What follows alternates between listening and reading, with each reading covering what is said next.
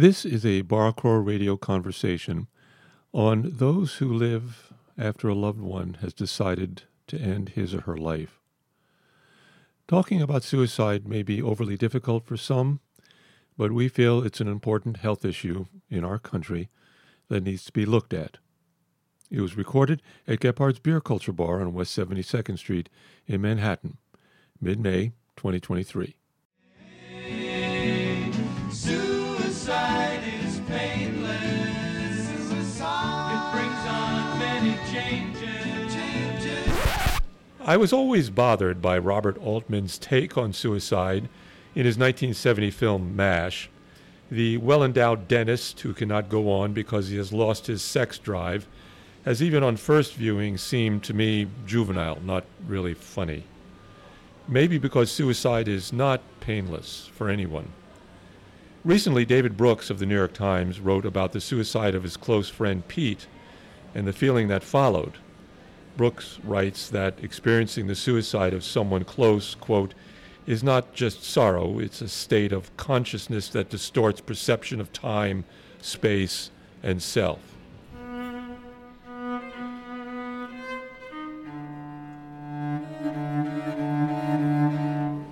In 2015, there were over 44,000 suicides in America, the 10th most common cause of death and rising.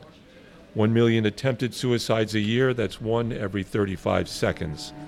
In the world, someone kills himself or herself every 40 seconds. Suicide is not painless. It is a health issue that needs to be examined.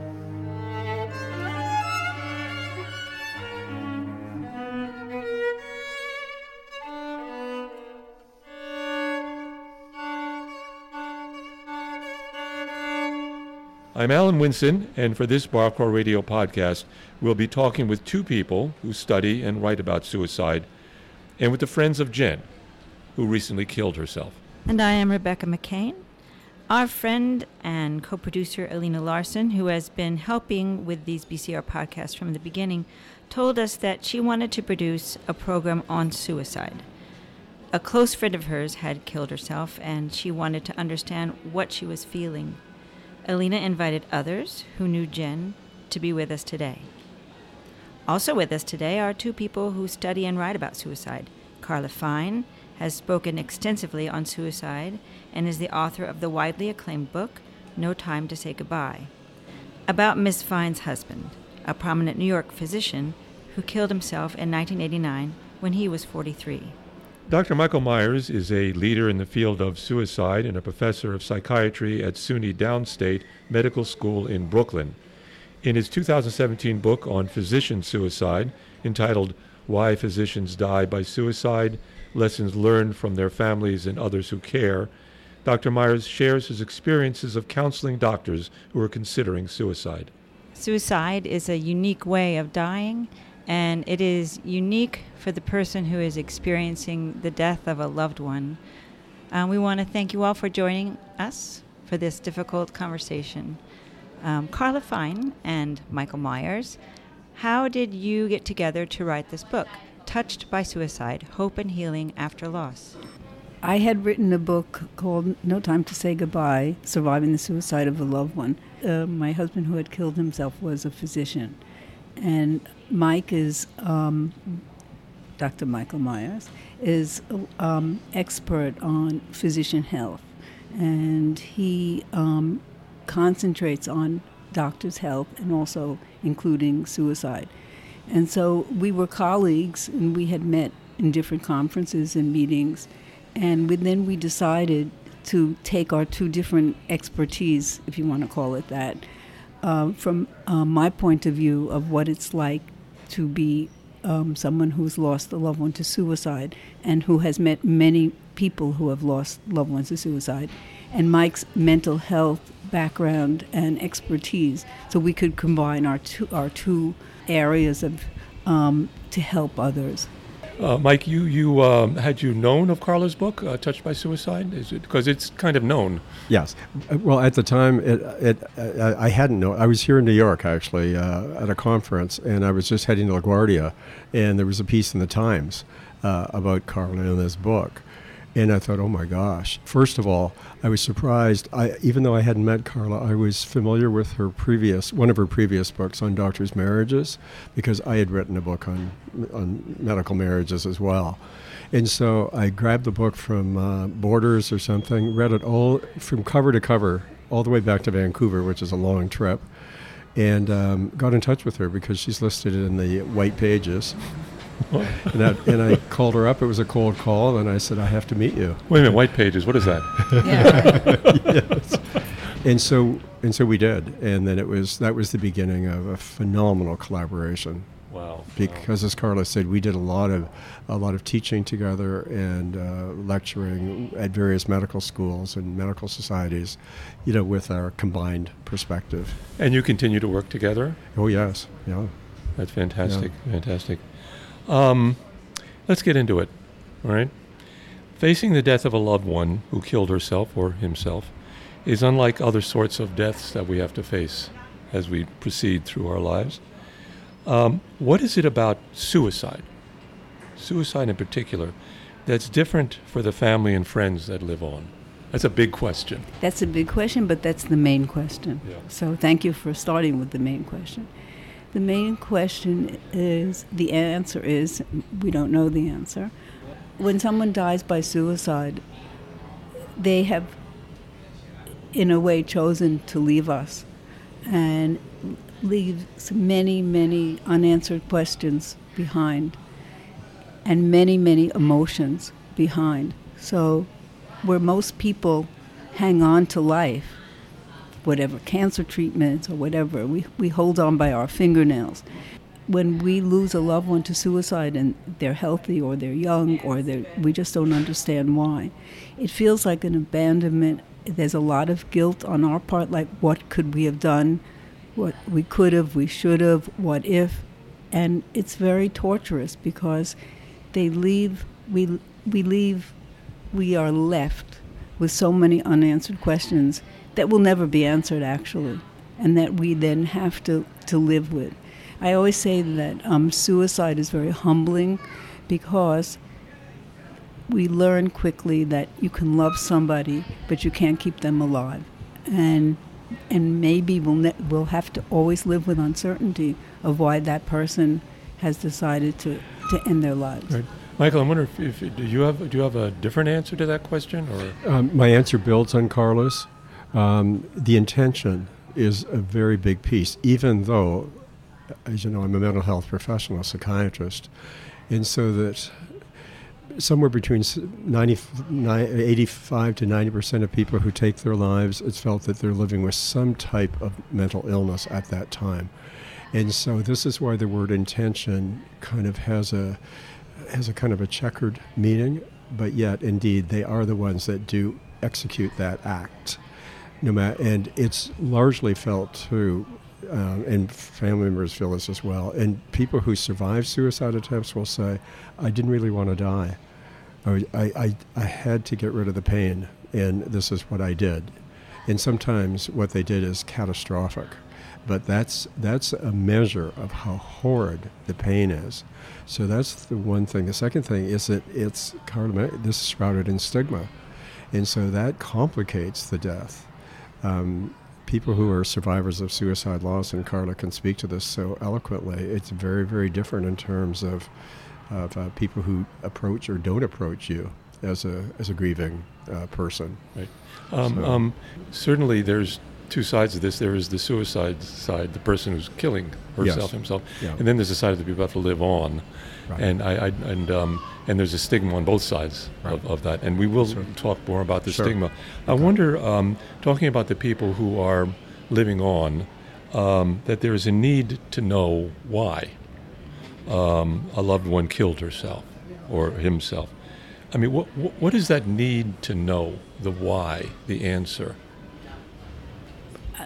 I always say that, and I've met thousands and thousands of people who've lost loved ones to suicide. And I say we become poets and philosophers immediately. Why do you live? Why do you die? I mean, we go from talking about, what's your favorite kind of pizza to like, why does somebody decide to live and why does somebody decide to die? And the why because the person that has left us left with all the answers. So we turn it this way, and we turn it that way, and we turn it this way, but we'll never know because that person is not there to ask. And I always say that Harry, who is my husband, who was a physician here in New York City, if I could ask him, maybe he would say, I don't know. And so who knows why that is. So that why is probably the most burning part of being a survivor of suicide. Sometimes the suicide leaves a note. Does that help? Well, it's interesting. It's only 25% of people leave notes, and most of the notes are saying, I'm sorry, or I fucked up, or something like that. In the movies, they leave a note, and they say, I did it because, I stole $100 million. People don't leave notes, and if they do leave a note, it's mostly I'm sorry or something like that. It doesn't give you an answer. I would think too that it may not be enough. And sometimes it's even worse. They say about I've always hated you. That's for sure. You see, children saying that. I mean, sometimes the notes are more harmful than whatever. They certainly don't give an answer. What we have to do is come to our own answer that we can live with, or that we can't live with that there is no answer to live with, that we just live with the uncertainty and try to honor our loved ones, how they lived. Basically, the only way to continue living with it is just to remember how they lived and not how they died, because we'll never know. We don't know the answer to that. Maybe this is directed more towards Michael, but both of you can do it. The method that people commit suicide is different. And clearly that's a choice, or is it not a choice? Does the method tell us anything about why? There's a lot that's made of that sometimes, and let me put it this way. When someone dies by suicide, it's considered a violent death, even if they take pills. Because, see, some people have said, who are survivors, have said, you're lucky your daughter took pills. My son blew his head off. And that first mother doesn't feel comforted by that. Said, I still lost my son. I may not have PTSD or something like you do or something like that. But there's a lot made about that. But sometimes the suicide deaths that come toward the end of a lot of agitation, where the person may not even have been plotting and thinking of a particular method, those are ones where the individual will find the easiest means possible. Like here, running in front of a car, or if they can think, if I can get to a roof, then I'll jump. But they're not thinking, but I actually do have a firearm at home. I never thought of that sort of thing. So it's to kind of relieve that pain. And also, too, there's even some stigma associated with method these days. Not all families are disclosing because it's such a personal fact. And in my postvention research that I've been doing with families who have lost a physician, loved one to suicide, I don't ask if they volunteer, how the physician took their life, then that's fine. But I've just learned that, sometimes they'll say, and please do not ask me how my son took his life. I will not talk about that. And what's interesting on the other side of this, we can't ignore guns. That's the largest source of suicide death or it's over firearms. 50%. Yes. And I hear it's a lot of young people die by guns. A lot of everybody dies by guns. Yeah. And if you live in a city and maybe you can jump off a building, something like that is different but with so many firearms in the house, especially when you say young people, that's maybe more impulsive. So if you just say, I can't take this anymore, and you have the loaded gun in your house, it's easier to kill yourself in that kind of a way. Yeah. It was one of the questions I had crossed out. I wasn't going to ask because there's a whole other conversation about guns in this country. But certainly, thank you for bringing it up. It's a very big problem, and it's the leading cause of gun death is suicide, more than homicide. And I just want to say something that's kind of interesting, a little different from Mike, is that suicide survivors, we do ask each other how they did it. Physicians may not. Mike is more subtle about it. But when we meet another survivor of suicide, that's our first question. How'd they do it? How'd they do it? But we're in kind of support groups, and we're in the same boat, and there's no stigma with us. Outside, we may not go around and tell people what he did. But that's usually the first or second question. We say, I'm sorry, how did they die? And then it's a kind of a bonding thing. Yes.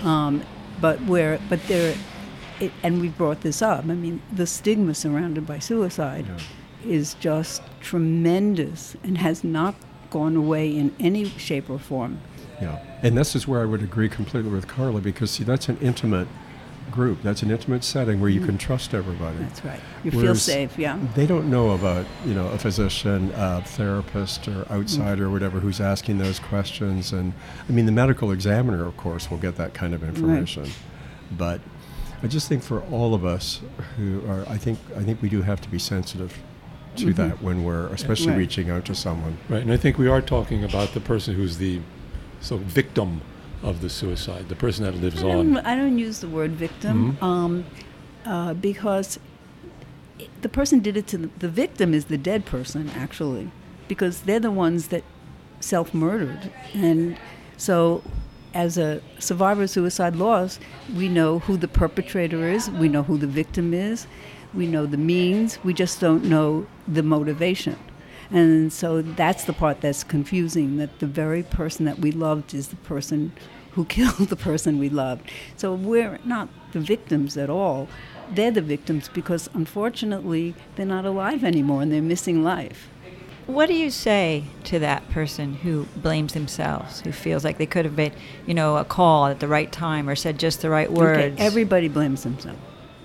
Even if you're going to get a call from somebody you went to college with 30 years ago, you're going to blame yourself. I never kept in contact with that person, and I remember they sent me a Christmas card 10 years ago, and I never answered it. Everyone blames themselves, and I think there's this kind of feeling that somehow we could have saved them, we could have done something. Everyone blames it because you go, you roll the film backwards, and you think, what could I have done? And when I speak in front of groups, I speak in front of a lot of groups, I always say there were many, many times that you kept your loved one alive. You just don't know that. You just know the end of the story when they completed it. But you don't know when you said the right things. You don't know when you did the right things, that they were just about to do something. You just know at the end. So you have to know that over the many years you've been with them, you did do things to keep them alive. You just don't know when that might have been.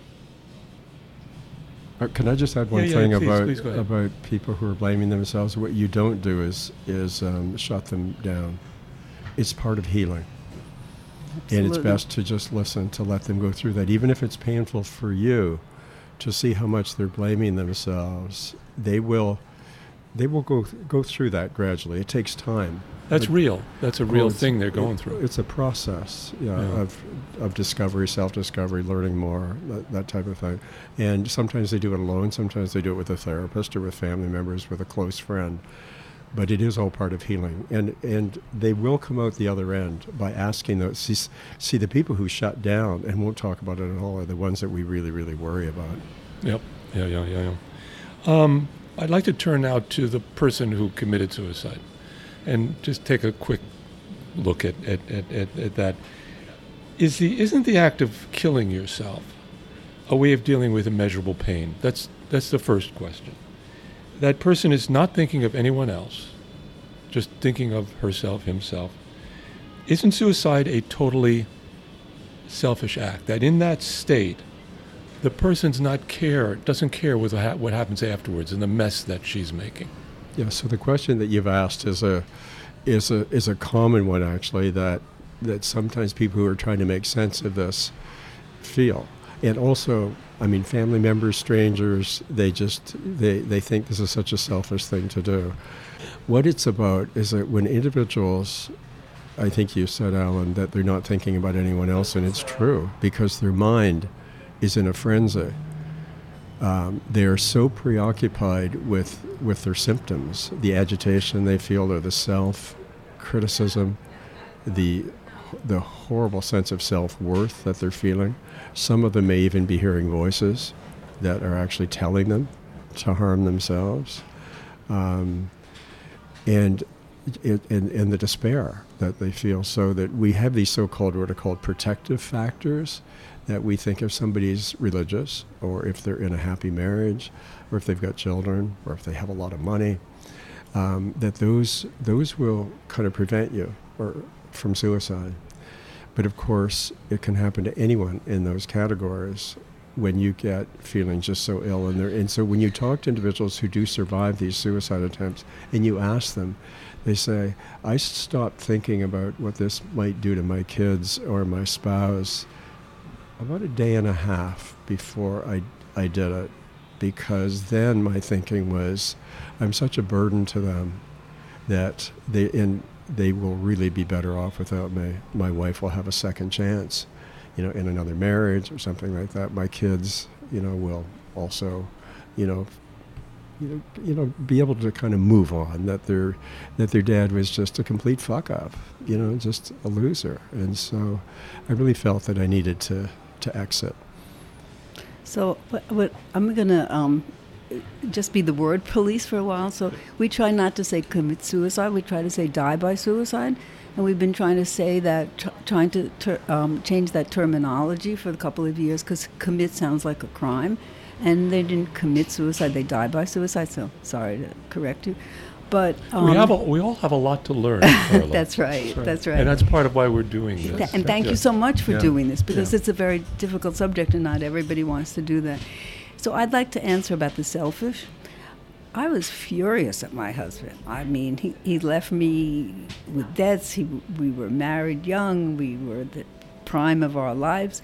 And a lot of people are angry. Anger is a very difficult emotion when someone dies by suicide, because you think, okay, the person's dead, and it's hard to be mad at a person who's dead.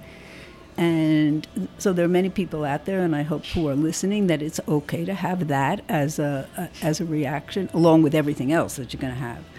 And many times it does feel selfish. Mike is our North Star, because he's the psychiatrist. But among us, we're like, how could they have left my daughter? My daughter is 6 years old and going to grow up without a mother, and then she has to face that this is now part of her history. And so there is a feeling that they're selfish. And then, as we get more into it, then we can be more forgiving. But there is a feeling like, why didn't they think of us? Why didn't they think of us? Yeah, because your thoughts they're just human, normal thoughts. I remember once Carla and I were at a conference where the sister of a woman who was pregnant killed herself. And people said, couldn't she have waited till she had the baby? Yeah. But it's not like that, right. Yeah, I understand the anger part. My mother threatened to kill herself to me when I was a child. I mean, she told me this when I was a child. And ever since that, my it's just been about anger. Yeah. Yeah. Because it's kind of emotional blackmail. I mean, it's well, if you do this, I'm just going to take my life. And then when they do, they say, hey, they really meant it, so. Well, her mother didn't really mean it. So. No, thankfully, yes. So throughout the book, Touched by Suicide, Hope and Healing After Loss, the recommendation is to seek professional help. How effective is talk therapy, do you think, or medication for a person who's grieving this sort of a loss? So I'll talk about the talk part, and then Mike, of course. So I went to a therapist 3 times a week at the beginning. I found it very helpful. I also joined a support group, which I recommend to anyone who might be listening. They're online now. They're in person, where you meet other people who have also lost a loved one to suicide. And it's really, really important to talk about it. It's really, really important to have professional help with this. And I'll leave the other part to Mike.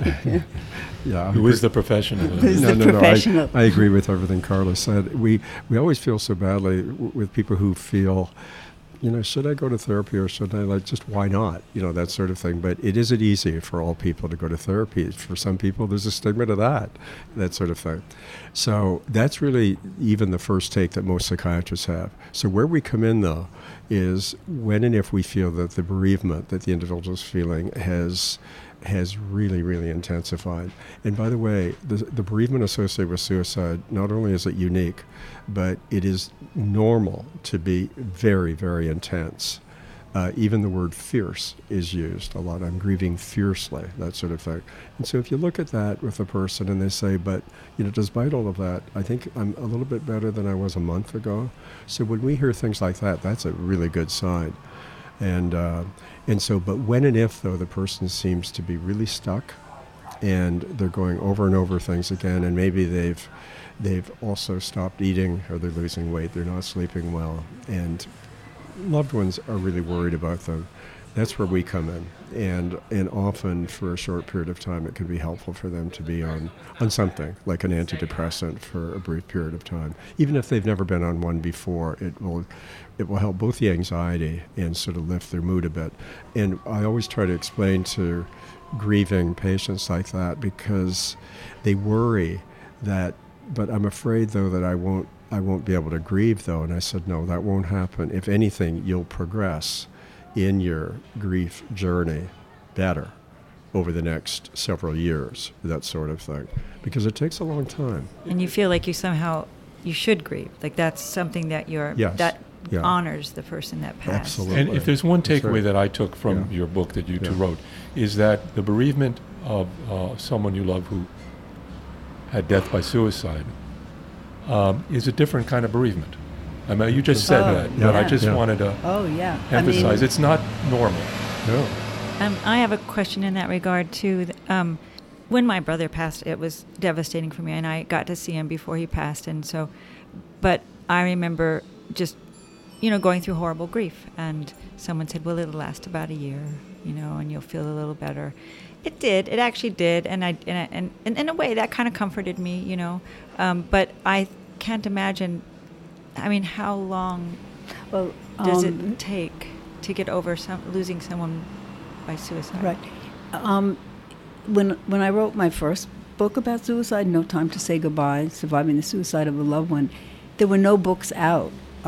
So when Harry killed himself in 1989, and I went to all the bookstores, there were all these books about how to kill yourself, like Final Exit and the creative beauty of suicide and mourning death. But there wasn't anything about how to mourn a death by suicide. So part of me said, well, I guess I'm going to have to write it. I had written other books, and I said I have to write it. So I had interviewed 60 people and used their stories, including mine, to talk about the different feelings that surround mourning a death by suicide. And I'm glad you asked the question about time. And if I meet somebody who lost a loved one to suicide 3 years out, I say, I'm sorry for your recent death. Because I think, and I've lost loved ones to regular deaths, but I don't think there's any time when people say this is going to happen, that's going to happen, that's going to happen, because until you kind of figure it out.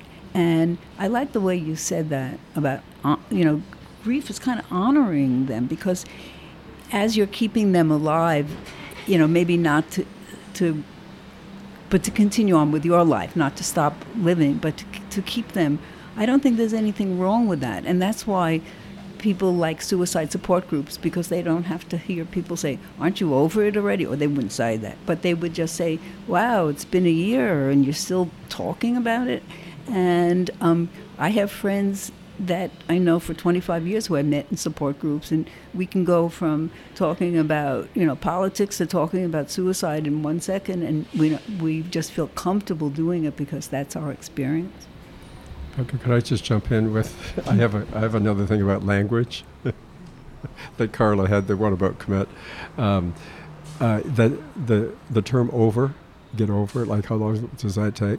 That isn't language that suicide bereavement people they talk about going through it, or prevailing or lessening or something like that, so that there isn't sort of a finite point.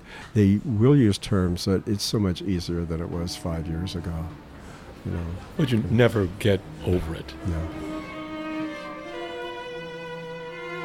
You are listening to Bar Crawl Radio Podcast, being recorded at Gephardt's Beer Culture Bar, and we're talking to two experts on suicide and with the friends of Jen, who killed herself.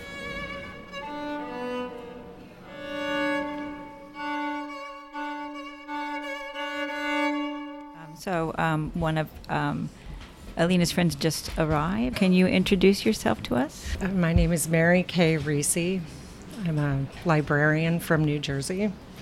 I know Alina through my sister-in-law, who died in September. Okay, by suicide. Yes. Yeah, okay. So here's my questions, and either one of you can answer, or both. So can we ask about your friend Jen, who killed herself? Who was she? What sort of a friend was she, and how did you know her in your life? She was your sister-in-law. She was my sister-in-law, yes. I met Jennifer when she was 14 years old. I was 21. She was the baby sister of the boy I was in love with. I'm from the Midwest, and I had met him at University of Wisconsin-Madison and came out to the East Coast and was very excited to be out of the Midwest and met Seth's family, including his cute baby sister. We were married for 30 years, and she was my sister. I had 3 brothers, but no sisters, and Jennifer really became my sister. And she was quirky and funny and brilliant and built this amazing business on her own. She didn't really seem like the type to have been able to do that somehow, because she was just this little girl. I mean, maybe just in my mind she was this little girl, but she built this incredible business in advertising. She was very well respected. She had beautiful clothes. Fashion was kind of her thing, and she went to Cannes every year, and she hit personal hardship that was, it still, even in retrospect, seems hard for me to get my head around, but it just sunk her over the course of a decade. And she just couldn't live with what had happened. She lost a lot. She lost everything. Out of respect for Jen and her family and friends, we have edited out details of this loss and tried to focus rather on how those close to her faced Jen's decision. Her sense of who she was, I think. She lost everything. I knew toward the end that it was coming. And, we talked about another hospitalization, and I had gotten to the point, this is a little scary to say, but I had gotten to the point where I thought, I don't see any point anymore in yet another psychiatric hospitalization and more medication. I think she was heavily medicated, too much, and she just lost touch with why she was here. Alina, how did you know her? So our sons started first grade together. We'd been friends for 10 years. I really, just had a few years with her when life, was going well before things started to not be. Yeah, I mean, that really was a heartbreaking part of it too, was to hear her stories after her first 2 attempts of just how unhelpful her hospital stays were and the aftercare. So that really gave me a glimpse into how broken the system is. So you really, to some degree, had a sense that she might one day take her life by suicide. Yeah. I did. So what sorts of questions do you ask yourself now about that? I mean, just as you were talking about, you can't help but, of course, think, what if I had called 2 hours earlier? What if I had been there? I mean, those questions were definitely there. Yeah. Do you talk to each other about? We met at the funeral. We did. And we've tried to get together, but I think Yeah. I think I'm just beginning to realize how this loss and what preceded it for those years, sort of the devastating effect on me. My energy is very low. This year I'm a middle school teacher, and it requires a lot of energy, to say the least. And I've been struggling since then. My adult children are really struggling with it. That was their aunt? It was their aunt, and they saw her. She was their silly, fun aunt, and then she was, I don't even know how to describe it, just so devastated. And look, my sister-in-law had some vulnerabilities, as most of us do with our mental health, but she was really fine. Until it sounds a little paranoid, but I'm going to say it because it feels to everyone in the family like she just got pushed up against a wall, and just the pressure was unrelenting. And I don't know who could have endured that. And I think toward the end, I think she was, as Alina said, the system kept her safe in the worst moments by just keeping her confined, but didn't provide anything else. She had a great therapist, but there was little to no coordination. My sister-in-law also had stage 4 breast cancer, and so there was shockingly little coordination between her cancer team and the psychiatric team, these emergencies that would happen. I know her therapist tried, her lawyer, her family. There seemed to be, I think there's a lot of guilt, obviously, after this happens. Do you think you would feel less devastated if she had died by breast cancer? By her stage 4 breast cancer? That's a tough question. I mean, it all happened at the same time. I'm just yeah, saying. I know. I think that, of course, if it had been sort of a natural cause of death rather than at her own hand, I think yes. But it's an awful thing to say, but the last long bit of time I spent with her was last August, and I could see it coming. And I was on the phone with her and her therapist because of the way she was talking. I was at her parents' house with her. I was supposed to go to Cape Cod, but I drove her home to Manhattan instead and stayed with her until somebody came to be with her. And in the meantime, sat in on a therapy session. And when her therapist said, "Jen, do you think you need to be in the hospital to be safe?" My first thought was, oh God, no. It's not going to keep her safe. That's not safety.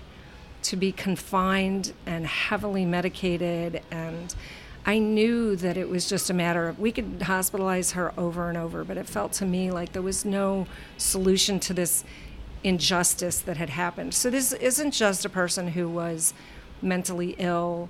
It wasn't a person who had, severe substance use issues or psychosis or, really unmanageable bipolar disorder or anything. It was a person who was somewhat vulnerable, as many people I know are, who really had this tragedy happen.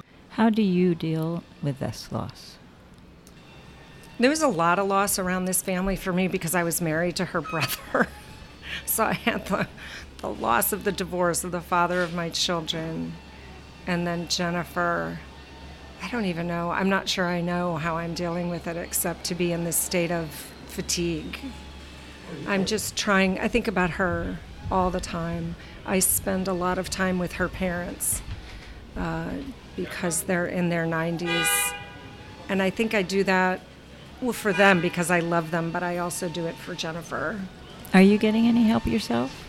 I've been in therapy forever, yeah. And I don't know if you were here when Carla mentioned support groups. You know, I might, so I'm a teacher, and my teaching year is ending. Yes, over the summer. At the end of June, and I think maybe that's not a terrible idea for me. Yeah. It's just that this happened my first week of school in September, or my second week, so it's just been trying to, I'm also old, so I get up at 5 in the morning and go teach all day, and then I have almost no energy for anything else.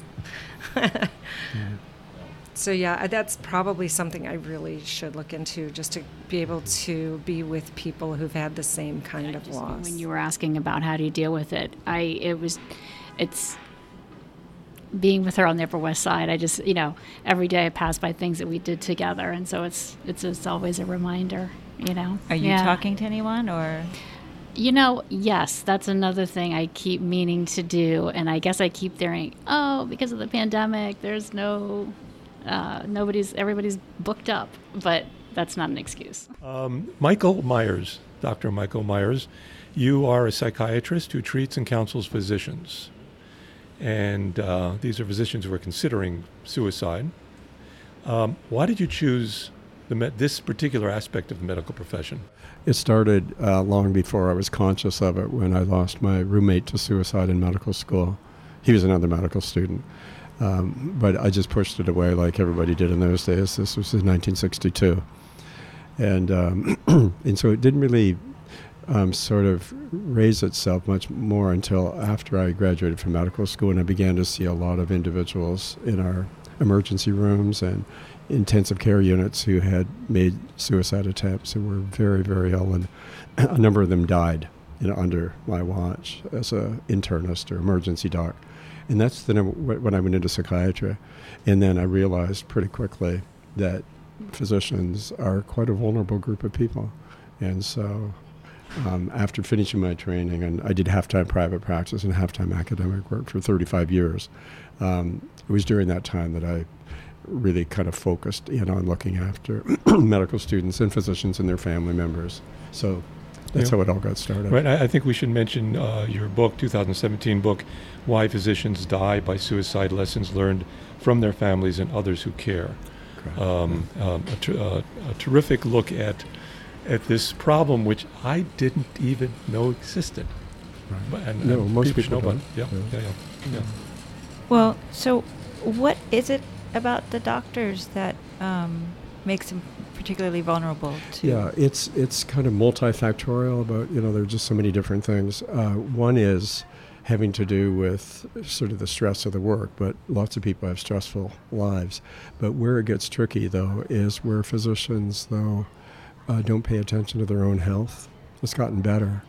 But even those who do pay attention to their health feel that it's kind of selfish to go and get care for yourself. Your job is to look after others. Those are the ones who are particularly altruistic, or who just give and give and give and just really get worn down. And that's why you hear so much about burnout and moral injury in physicians today.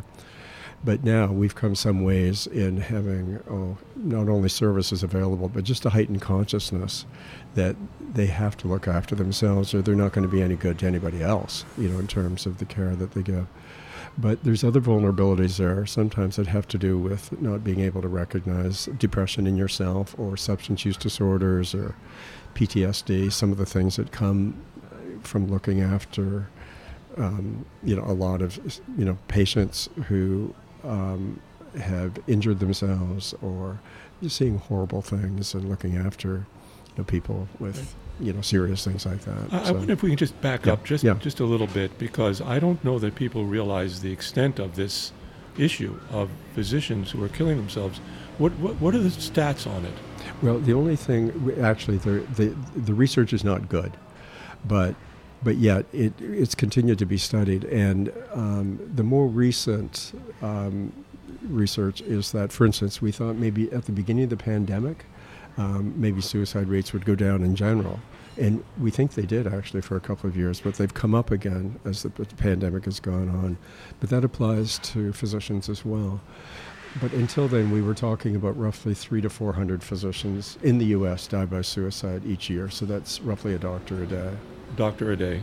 Yeah. Right. So I don't think people realize that that's the case. In your book, you describe a side of being a physician that I had never really considered before, but now that you've pointed out, it's true that doctors are overachievers, that they're perfectionists, that their patient workload, as you've just said, is quite large.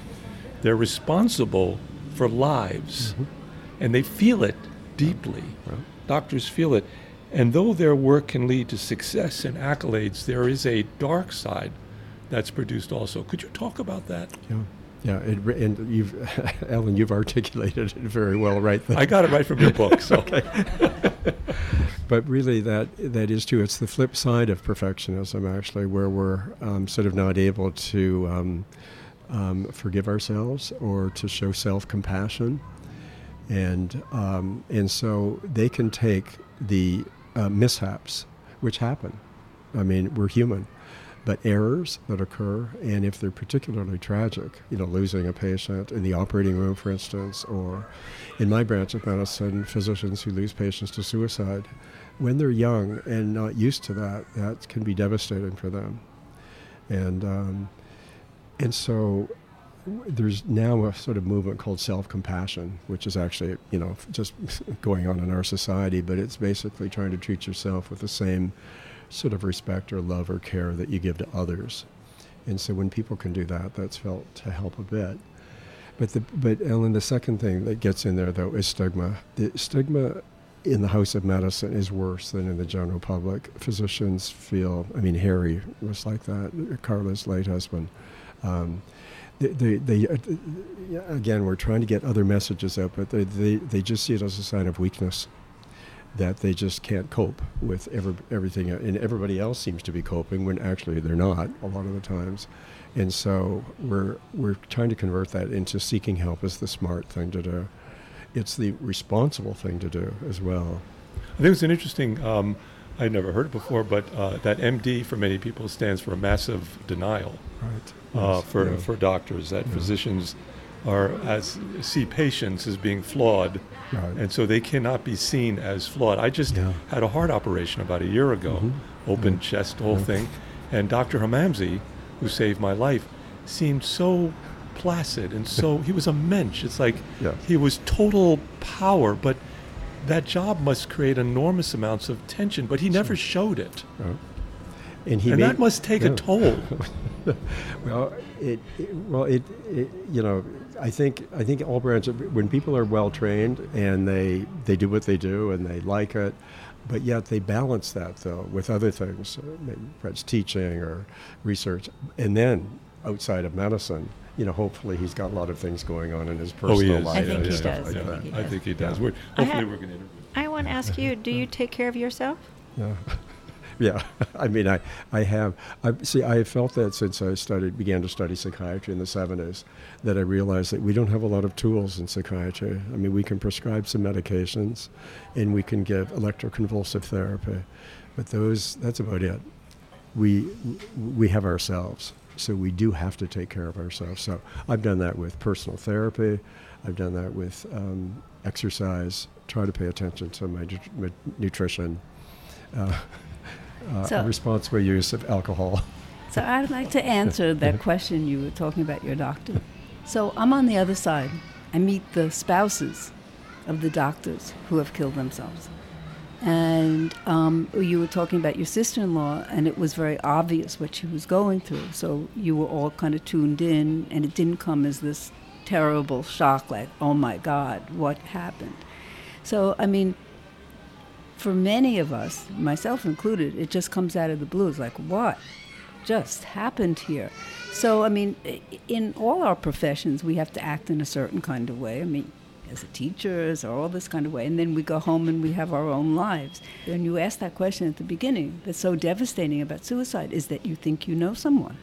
I was married for 21 years. I thought I knew so not only does it scare you that your judgment is wrong. Like, here I am, I'm in this happy marriage, like Betty Boop, blah, blah, blah. Meanwhile, my husband is, getting medication to kill himself. So where was my judgment on this? What did I miss on this? How did I not see what was going on? And how did I not know somebody who I thought I knew? So it turns everything upside down, too. And you write in that facing the suicide, death of a loved one is humbling. In what ways? It's humbling because you can't stop them. You might have stopped them before, but you I think it's humbling to lose anyone, to cancer, to anything. You love them and you want them to live. But with suicide, because it's usually the person is healthy, if you want to say physically healthy, or they're very good at hiding it. And it just feels that somehow you realize that you are not, no matter how, if it's your daughter, your mother, your husband, your best friend, your sister-in-law, people are their own people, and they're going to do what they want. So at the end of the day, love is great and all of that, but that person is not you, and you can't, change what is going to happen, although you might have changed it along the way. If they die by suicide, there's nothing it's no going back. I always kind of use this analogy. It's like if you have a fight, let's say with your husband, and you yell and you scream, and then someone shuts the door, and then you knock on the door, and then eventually the door opens. Well, the door never opens because the person kind of like won the argument, so to speak. They got the last word, which is no word. And you can't say, wait a minute, just one second, because they're dead. I assume you continue to have that argument in your head. Many years have gone by. I've remarried to a wonderful person who's sitting right here. And Harry was 43. He was a brilliant doctor. He saved many lives. He was a board-certified urologist here in New York City. My anger has turned to, I guess, sadness and more like, boy, what did you miss? And I think I feel that a lot about most people who die by suicide. You don't know what's at the other end of the, what did you miss? Look at all the technology you missed. Look at everything you missed. And I feel more like sadness for him, and that he was stupid. There are programs that look at suicide as a health problem. Can you talk about the work that is being done not only to prevent suicide, but to raise awareness about how suicide is stigmatized? Yeah, yeah. Well, that's a very good question, and also, this is a public health imperative. It started with Dr. David Satcher, our Surgeon General, and then it's been continued by Dr. Murthy, our current Surgeon General, who's really focusing on the mental health of the U.S. public, especially as we're coming out of the pandemic. But he was writing about this even before the pandemic. He was writing about loneliness in our world and things like that. He pays very close attention to that. And the other thing that's very menschy, to use your word, Alan, about Dr. Murthy, our Indo-American Surgeon General, is that he really has soul. He speaks openly, sometimes about his own struggles or his family struggles or things like that. And that's phenomenal role modeling in our society, both as a man in power. So that's the type of thing. And there's also, this is just a bit of an aside, I've met a woman who was the acting Surgeon General of California last year, Dr. Devika Bashan. And how I met her was I read a piece in the LA Times. I'm your acting Surgeon General, and I live with bipolar illness. She's a pediatrician and public health specialist. And she is phenomenal about kind of, I think, leveling the playing field. She has met so many people who had no idea that doctors could have a major psychiatric illness and be so high functioning, that type of thing. So there's a lot of education going on.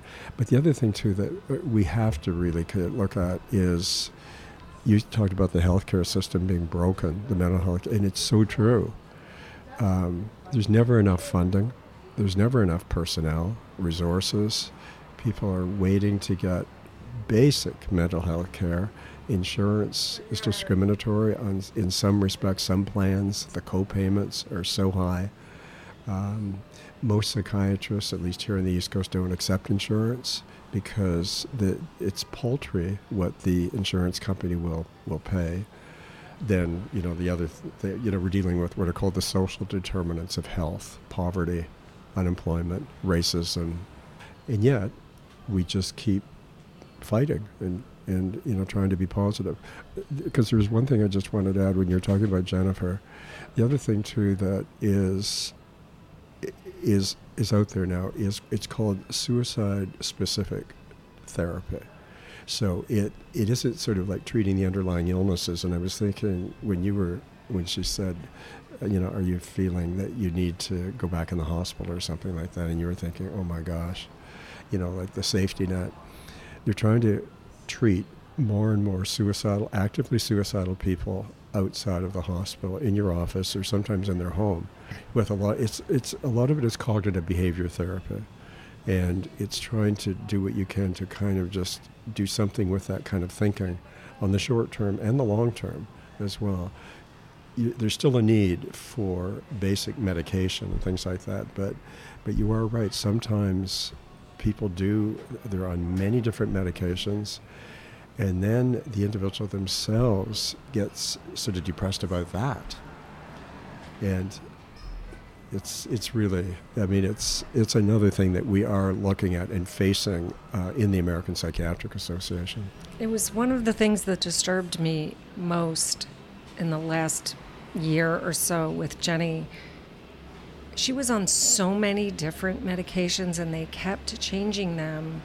And I really felt just intuitively that part of her suffering had to do with this medication regime she was on multiple medications, antipsychotics. She was undergoing chemotherapy for the cancer. She wasn't present anymore. At the beginning of the trauma, Jenny was there and you could engage with her about the problems. At the end, she was absent. I spent the last day with her planning a bunch because she only got to see her boys occasionally and not at her home. So it all had to be out in Manhattan, just stressful. And she no longer had any money. So I sat down with her and we made a shared note on iPhone about all the different things that we could do together with the boys in the city that was either little or no cost. And I sat on her couch with her and it was entirely my project. She just was like, oh, okay. Does it sound good, Jenny? Okay. And see, I guess you were thinking too, even if we do this, the kids might pick this up, that their mom is there, but she's not there. Oh, they knew. Yeah. It was very just clear. Heartbreaking. It's a heartbreaking story. What should we take away from this conversation on suicide? Well, first I want to thank you for even having this conversation, because suicide is a stigma, remains a stigma. There isn't one country, one culture, one religion, one group where suicide is not a stigma. It is the only thing that's probably just universal. And it's a stigma to die by suicide. It's a stigma for the family. And for me, what I would like anyone who's listening to realize that not to keep it a secret, because the more we talk about it, the less that there will be a stigma associated with it. And we have to just get it out there, that we can talk about it like anything else.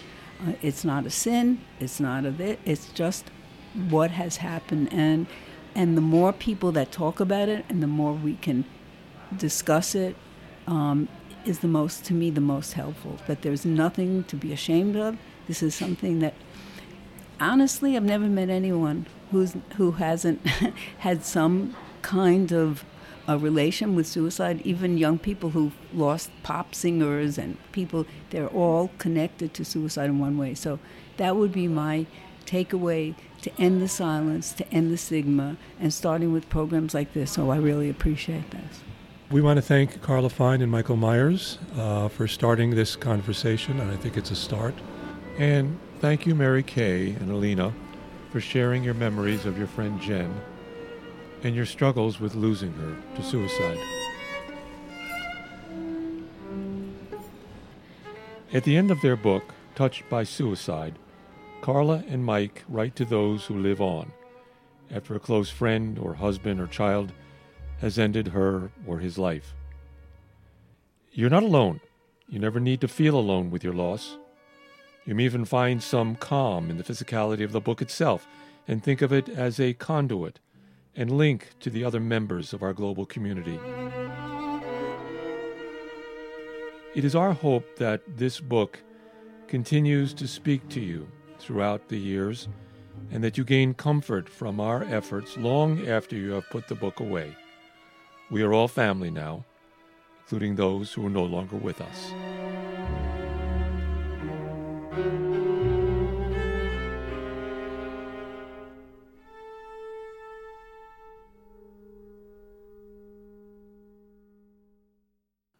After her husband killed himself, Carla Fine received comfort and counseling at the Samaritans in New York City. For more information, the number for this safe place is 212-673-3000, or go to SamaritansNYC.org. The music for this BCR program was Igor Stravinsky's Aegon, performed by violinist Rolf Schulte.